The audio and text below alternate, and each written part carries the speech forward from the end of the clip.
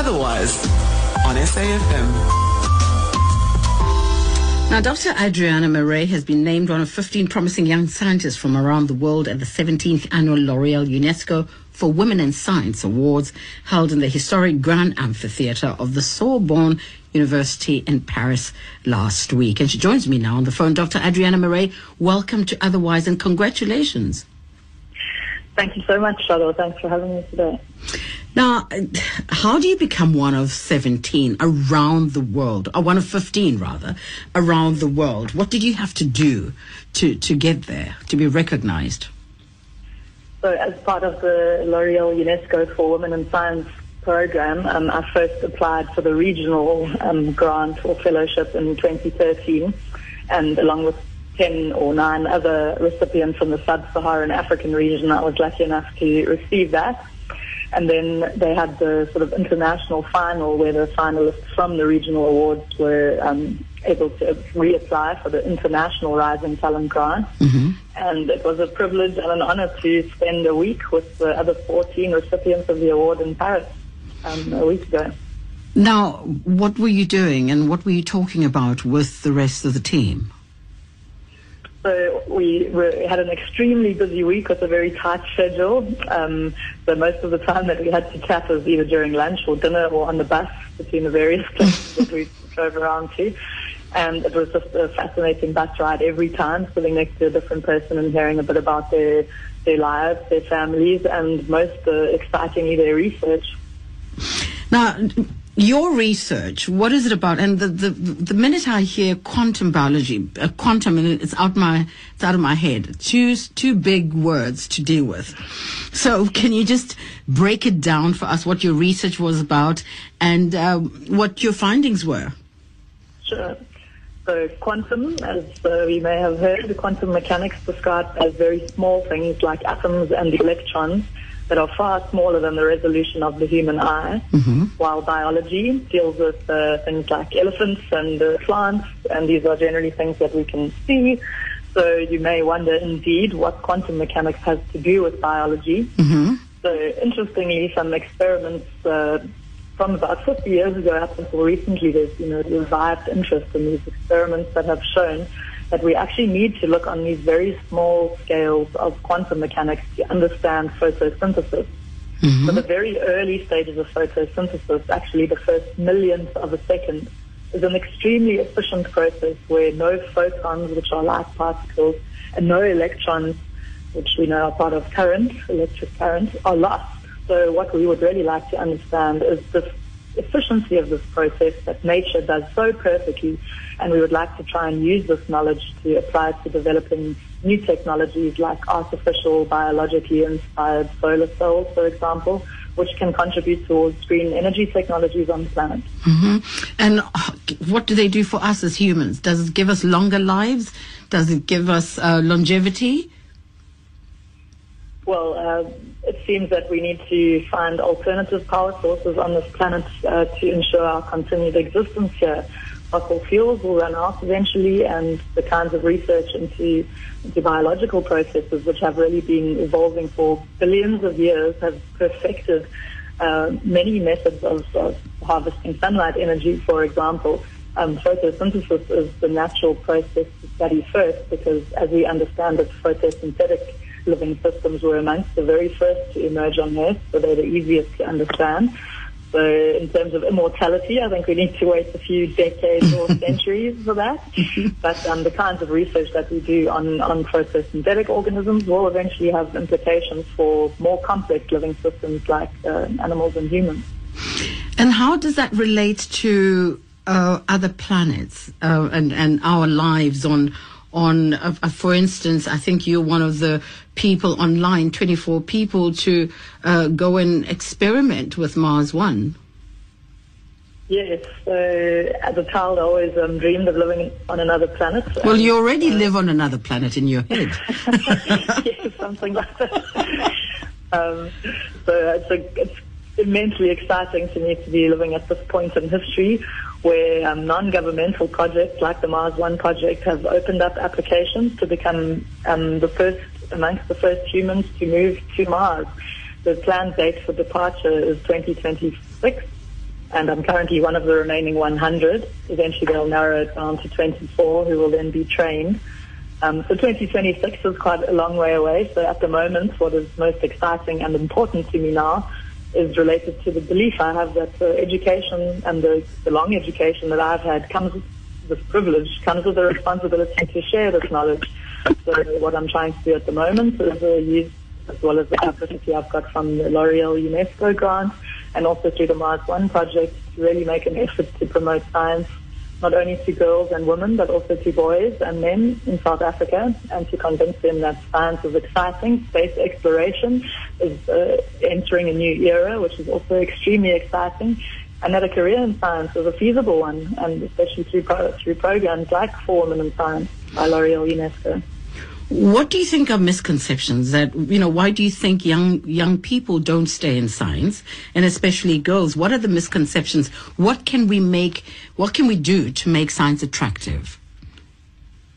So at the moment I've been giving many talks on the prospect of moving to Mars, and also my research, and I've always enjoyed trying to, I think it's easy to inspire children with talk of moving to another planet.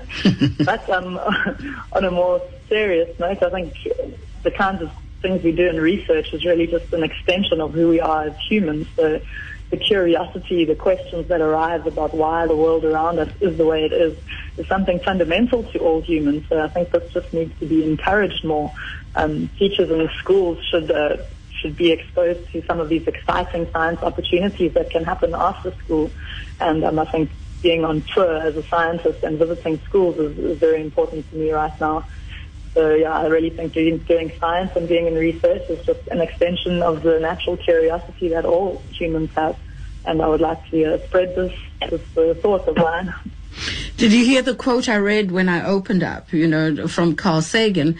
That says we've arranged things so that none of us understand science and technology. So clearly there is something that we're not getting, even though we're curious. I think the curiosity is there because everyone believes that kids are born as scientists and then we beat it out of them, so at some point. But so how can we simplify it and make sure that as we communicate and teach it, it encourages the inquisitive mind, the curious mind of the young person? So I think first of all, we need to focus on teacher training, especially in South Africa, and make sure that our teachers are feeling confident and informed about the syllabus which they are teaching, which, as we know, has changed significantly in the last few years. Secondly, I think the internet is an important resource. When I was learning science, there was no chance to download a YouTube video on what is Schrodinger's cat. But nowadays, I think quite complex scientific ideas are represented in YouTube videos. There are also free lectures online from leading experts around the world, giving sort of public talks and that kind of thing. So I think the internet is a marvelous resource for presenting in a short format some quite complex ideas. And I think the idea that we can access for free the lectures and the public talks and the conferences that are going on around the world is really something that people should make use of, even in the classroom.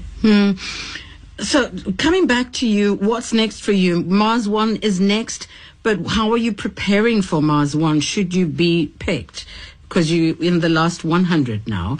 And what sort of thoughts are you having about where you're going? Because you're not coming back, right, if you go? Yes, that's right. So I'm, of course, enjoying every day of my life on Earth while I'm here. The people, the plants, the animals, the mountains, and the sea. But in terms of preparation, actually, I'm extremely excited to have accepted a position with the Foundation for Space Development South Africa recently. So I'm actively involved now in promoting science and space exploration and just sharing with people the active role that South Africa can and is also playing in this development of science and space exploration. And also my research, I will be focusing in the next year, thanks to the grant from L'Oreal UNESCO, on the origins of life and also the detection in space of complex molecules like amino acids. So I hope one day to continue this research on Mars, where there's a whole new environment to explore these questions. What is it that you will take with you that you'll hold dear as far as Earth is concerned? I'm not even talking about family, because you must take something that belongs to family, but and I'm not even sure how much you're allowed to take. But to remind you of Earth, or the one thing that you think you need to be with from Earth. Oh gosh, I can't believe I'm having this conversation with you. It takes a while to get your head around. I know. I still am. It's scary, eh? For me. But I'm glad you're excited about it. So what is it that you're going to miss, and what are you going to take with you? I mean, there must be so much. So I think what I would miss the most is really every aspect of Earth. I really am spending a lot of time with the people I love, with the places I love, at the beach and Cape Town with the mountains, just really appreciating every day. But in terms of what I take with, I think weight restrictions will be a big issue. So I think I would need a few terabytes probably, where I would load all of my photos, my letters, my movies, my music, all of my memories I would load into the electronic form and take them with me, so that while I'm up there I'll just have access to all my information. Is there going to be an opportunity to communicate with your loved ones? Yes, certainly. So actually the first aspect of the Mars One project idea is to install 2 satellites that will enable sort of communication with Earth all the time. So this is the first mission that they need to pull off successfully. And yes, there will be a time delay because Mars is really far from Earth. Even light takes between 3 and 21 minutes to travel between the two. So probably the preferred communication method would be through video clips, and of course Twitter and email and all of these media will work also. Well, I hope to talk to you nearer the time. I know 2026 is a long time away, but as you prepare every step you take, just keep in touch with us. Yes. I know that there are a lot of scientists and people that would be interested in this research that you've done. So are there links, are there publications where people can go? Can you give us some details? Yes, so my website is adrianamarais.org, where there are links to my research profiles, my Twitter, my YouTube videos, and so on. And if anybody would like to contact me to come and give a talk, either at their school or at their corporate meeting or even in their society, I'm more than happy to receive your requests, and all of that can be done on my website, adrianamarais.org. And I see you on Twitter, because we've been in touch already. Thank you so much for talking to us. You're a brave girl, and thank you for popularizing science especially, and I hope you reach as many people as you can before 2026. Thanks so much for having me, Shadow. And as I say, watch the space. Oh, no, we are watching. We are watching, believe me. And hopefully we continue to watch you even when you've left our space into space. Okay? Thanks, Adriana. Thank you so much for your time. Thank you so much. And congratulations once more. Thank you very much. Bye-bye.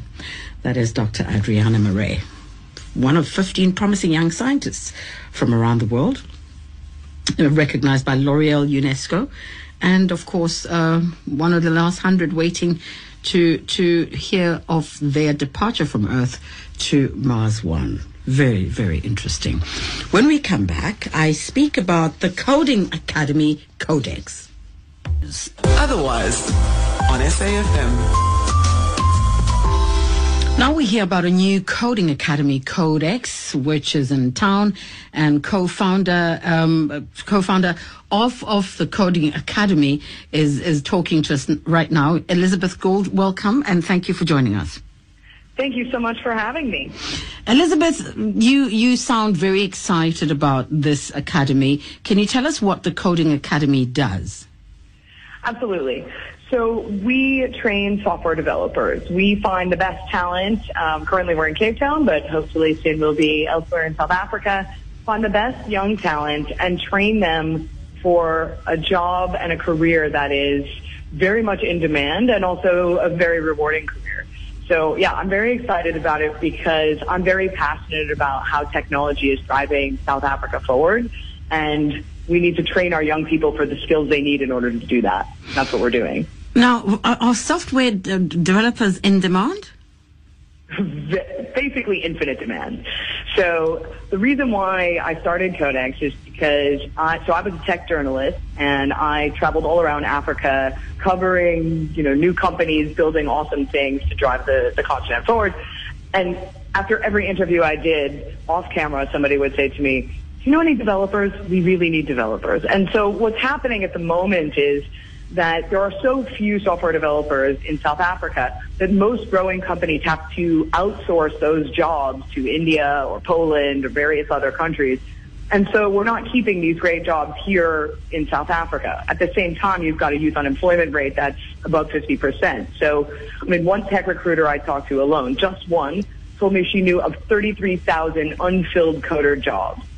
That's just one person. That's a lot. So it's just an infinite, huge demand.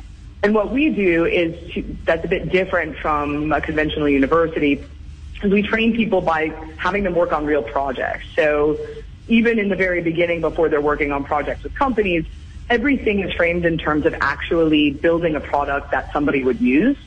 And so it's a very, very practical apprenticeship-style training. Now, you don't teach them the theory, though. You just, because they're on the job, so they almost just doing the practical work and learning the skill.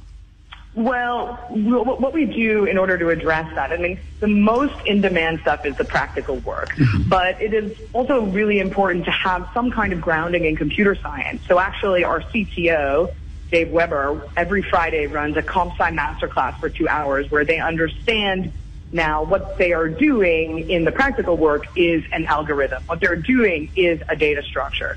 So they get, some theoretical background, but it's certainly not as deep as if they were, doing a computer science degree at a university. But that's not what the industry needs. The industry needs people who can actually execute. Now, how do you identify these students? Do they have to have prior qualifications, like matric, or would anyone be able to walk in, learn on the job, and hopefully catch up with the theory? No, we have a pretty rigorous selection process. So we do ask for matric, although in certain circumstances we are willing to take people who will then redo their matric while they're in CodeX. But in general, matric is a baseline. We actually have most of our people have some kind of background before, whether that's a diploma or a couple of years of university. About half our people have some kind of coding experience at the moment. We expect that to increase. But what we do ask for, so our application process is, give us your academic qualifications and results, solve a bunch of logic puzzles so that we understand that people have logical reasoning skills. Show us something that you've made, and that doesn't have to be tech, but it shows that you have the innate desire to build and create stuff, which is very important to us and not really something that you can learn. That has to be in you. And then the real critical thing that we learned from our pilot last year and what we've implemented this year is that they have to do an online course, a Code Academy course, which is a free course in HTML, CSS, and JavaScript, which are the basic front-end web design languages, in order to get in. So that is about a 40-hour commitment, and what that means is that we know you have the coding aptitude, and it's something that you're really interested in doing before embarking on the long-term, the year-long process with us. So not everybody, of course, has internet access. So we run open days around Cape Town, both in town and also out in various townships. We have Cape Town Public Library, Brothers for All in Longa, and Kuyasa and Kayamandi. We have a couple of other places where we have computer labs where people can go on Saturdays and sign up to do these courses if they don't have internet access at home. Now, you mentioned the language of coding. Is there one language or are there many languages? So there are many languages. Codex is language agnostic. So we don't say we are training you in Java, we are training you in Python. We are training people to think like programmers. So that means that when they leave Codex, they will have exposure to several languages and be able to learn on the job on their own. Mm-hmm. What we start with in the first few months, though, is HTML, CSS, and full-stack JavaScript, so the front end and back end of web design. And then people, depending on the partners that we work with, people will learn different languages that that go to what they're passionate about. So some people will be more passionate about mobile app development, so they may learn Java for Android, for example. Some people are going to be interested in back-end web development, so they may do projects more focused in Python and Ruby on Rails. So our goal, because the thing is that languages go in and out of style, right? What the industry needs is not always what they need now is not what they're going to need in 5 years. We don't want to train people who are going to be obsolete in 5 years. We want to train people who are going to be think-like developers for their whole careers. And so it's really important for us to not be tied to any one language. However, they're only doing projects in the languages that are relevant right now. Can they create their own language? More power to them. Sure they can. I'd love to see that. In fact, some of our guys have very ambitious dreams. So, we don't want to limit anybody's dreams. Sure. Why not? Please do stay on the line for me. Elizabeth, we're going to take news headlines and we're back talking to you. I'd like to know about how they get funded and, and how they pay for the program, if they pay at all. And if you do place them in jobs yourself, or do they have to go out and find their own jobs? But please do stay on the line. Otherwise, on SAFM. Finding out more about the Coding Academy, CodeX, and we're speaking through the co-founder, Elizabeth Gould. Elizabeth, how much does it cost to have these lessons from CodeX? Yeah, well, it's not cheap. I can imagine. Yeah, so the tuition cost for each 3-month term is 25,000 Rand. However, the coders, the way that the structure works is that we have company sponsors who sponsor developer seats. And the way that we're doing it at the moment is that we spread out those sponsorships across the whole class of coders, and then anything that isn't covered, the coders take out loans for. But the loans are only payable back once they get a job as a developer. And do you find them jobs? Do you place them, make sure they're placed? Yeah, so we actually, our first coder from last term is working now in a paid internship at a quite a high-end developer shop called Platform 45. And basically, I get inbound requests nearly every day for developers. I mean, it's shocking. They just can't find the skills. So we definitely are, towards the end of this year, are going to start really going out there. We're already placing some in paid internships, and then towards the end of this year, for the people who stay for the full year, we will look towards placing them in junior developer jobs. Now, I'm told in the U.S. there's a coding academy on every street corner. So you've got your work. You've got your work cut out for you, because now we depend on you to put CodeX on every street corner. Well, that is definitely our ambition, right? It's interesting because as you can hear, I'm from the U.S. And yes. What's happened in the last couple of years, especially since the financial crisis in 2008 through 2010, is that people have realized that the jobs that they lost are not coming back, and the new jobs in the 21st century across every sector are software jobs. That's what's in demand. So it doesn't matter whether you're passionate about advertising or fashion or healthcare or education or energy. Every sector needs software. And so, I mean, we had NASA here last week coming to visit the coders, and what an astronaut told us about was how on the space station, every single aspect of it is now controlled by software. And that's something that didn't exist. It was totally different 10, 15 years ago. So, I want to make coding South Africa's 12th official language. Well, I think that it should be in every school, and that everybody should have the basics, and they can do whatever they want with it once they have those basics. That's what's so powerful about it to me. Because now I'm trying, and because of what you've just mentioned, I'm thinking this coding is a problem solver. So we can use coding. We can use coding to solve every problem that we have, and get people employed, number one, but also just get people to understand how we grow our economy by using it in each and every industry, as you say.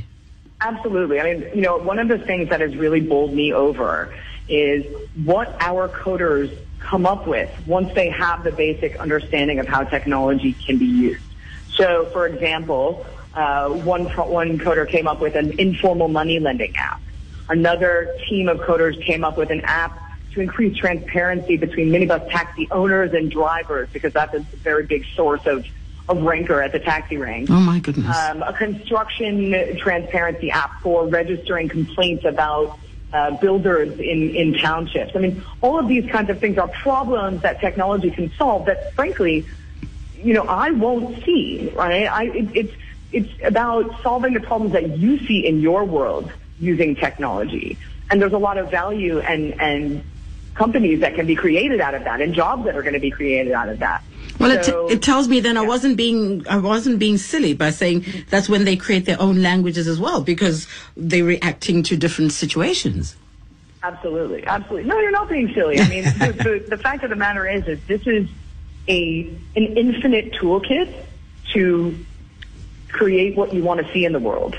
And that's what that's why I'm so passionate about getting as many young people coding as possible. And frankly, anybody.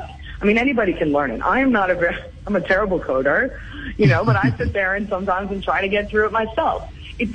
Not everybody is going to be a coder in the world, but I do feel like, if I look at my niece and nephew who are 5 years old, who have been using iPads since they were 18 months old, the new generation, and, in Africa, most people are young people, and that's going to continue to be like that for the next 50 years. The new generation are digital natives in a way that we actually can't even imagine. And so the world is open to them. The coding world is open to them in a way that it wasn't to some, older people. So that's why, we focus on that, because this is the workforce. And it's not just the workforce of Africa. By 2030, the largest working age population in the world is going to be in Africa. And by 2100, 40% of the world is going to be African. So we are looking at training the next several generations of people who are going to power the entire world. And so, that's why we're starting now. Elizabeth, I'm thinking of graduates that are sitting at home, cannot find jobs or cannot be placed. I'm thinking of people that are pensioned, older people, and forced by age to go on pension, and yet they ex-graduates and they qualified people. Can they learn coding as well to kind of still contribute to the economy? Absolutely.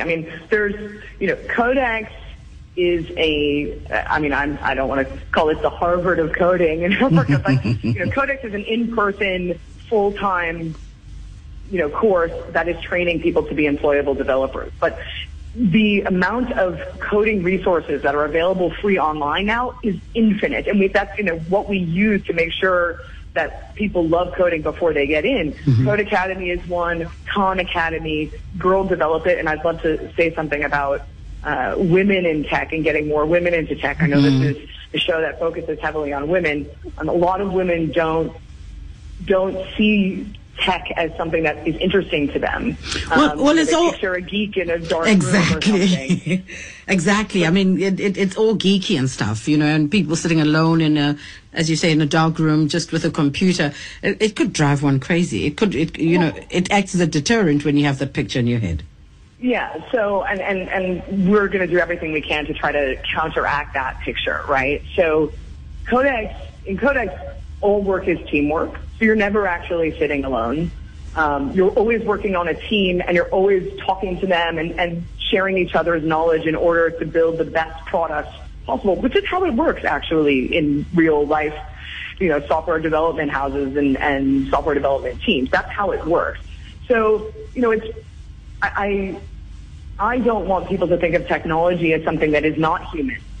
Technology are just tools, just like a pencil or a cash register or anything else, to build and solve very human problems. And I was at the African Leadership Academy in Johannesburg last week, and I met a team of young 18-year-old girls. One was from South Africa, one Swaziland, one Zimbabwe, and one Nigeria, working together to build an app to help women be able to report rape and sexual abuse. Oh my goodness. They're not in it for the tech. They're in it for what the tech can help them achieve. For sure. And, I think that that's the way that we need to start, marketing these kinds of skills. We also ran a 2-week coding boot camp in partnership just for girls. in partnership with Innovate South Africa called Code for Cape Town. And the whole goal of that was human-centered design and building websites for companies in Khayelitsha that needed a website. The website was about the Gangster Museum and a clothing line, et cetera, et cetera. So the outcome has nothing to do with technology. Technology is only the tool to help you get there. Now, Elizabeth, people are listening and are wondering really now seriously when CodeX gets to their city. How are you planning this, and can other people have agencies on your behalf with regards to starting up CodeX? How does it work? Yeah, potentially. I mean, at the moment, I would say we're looking at partnerships on a case-by-case basis. We certainly have ambitions to franchise CodeX branches all over Africa, and hopefully some of our graduates are going to be the people who start those, because the culture of CodeX is very important about working in teams and designing the right products to solve the right problem. So we want people to come to CodeX and then take CodeX elsewhere.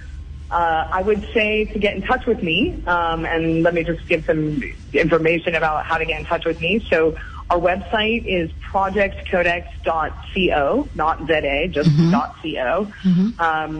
People can email us on info@projectcodex.co. You can find us on Twitter at project_codex, and on Facebook as well. You can search for us, Project Codex, on Facebook. So any way to get in touch with us. I mean, the more support we have from companies that need software developers, so the more sponsorships we get, the faster we're going to be able to grow.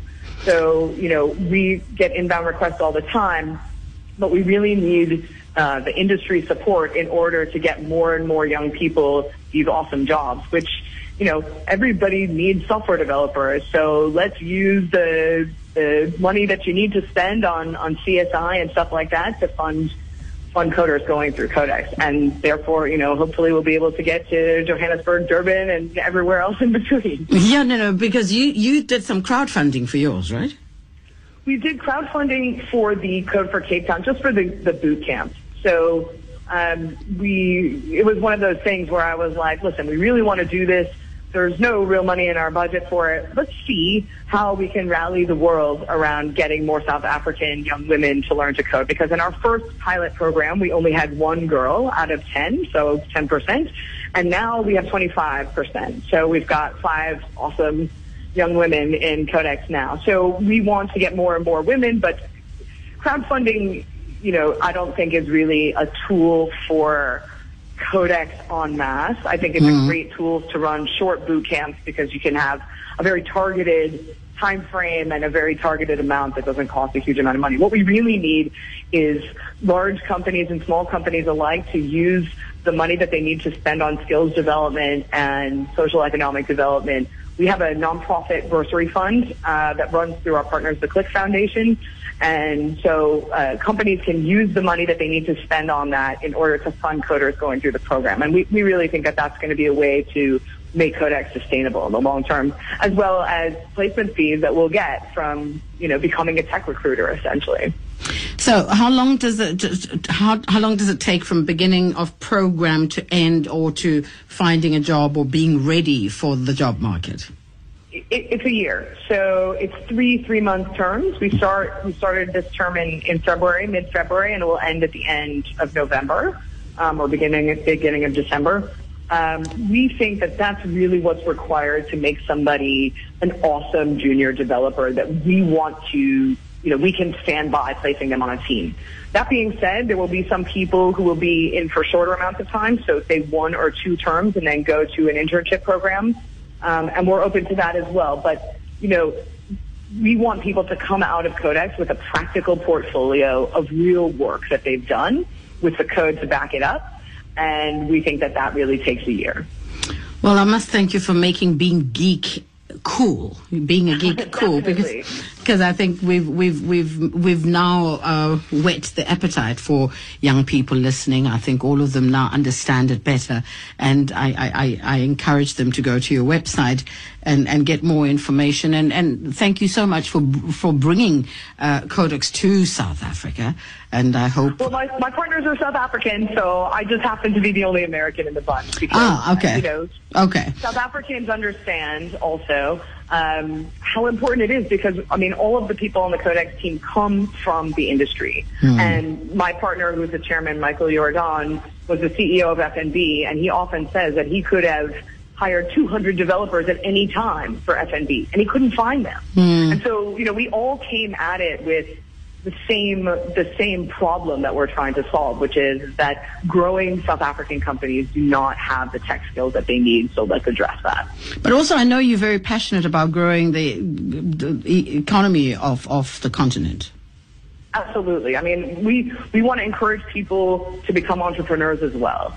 And we have a partnership, MLab, which is based in Pretoria, because we want to be able to make sure that the coders who come through, many of them are going to go and get awesome jobs.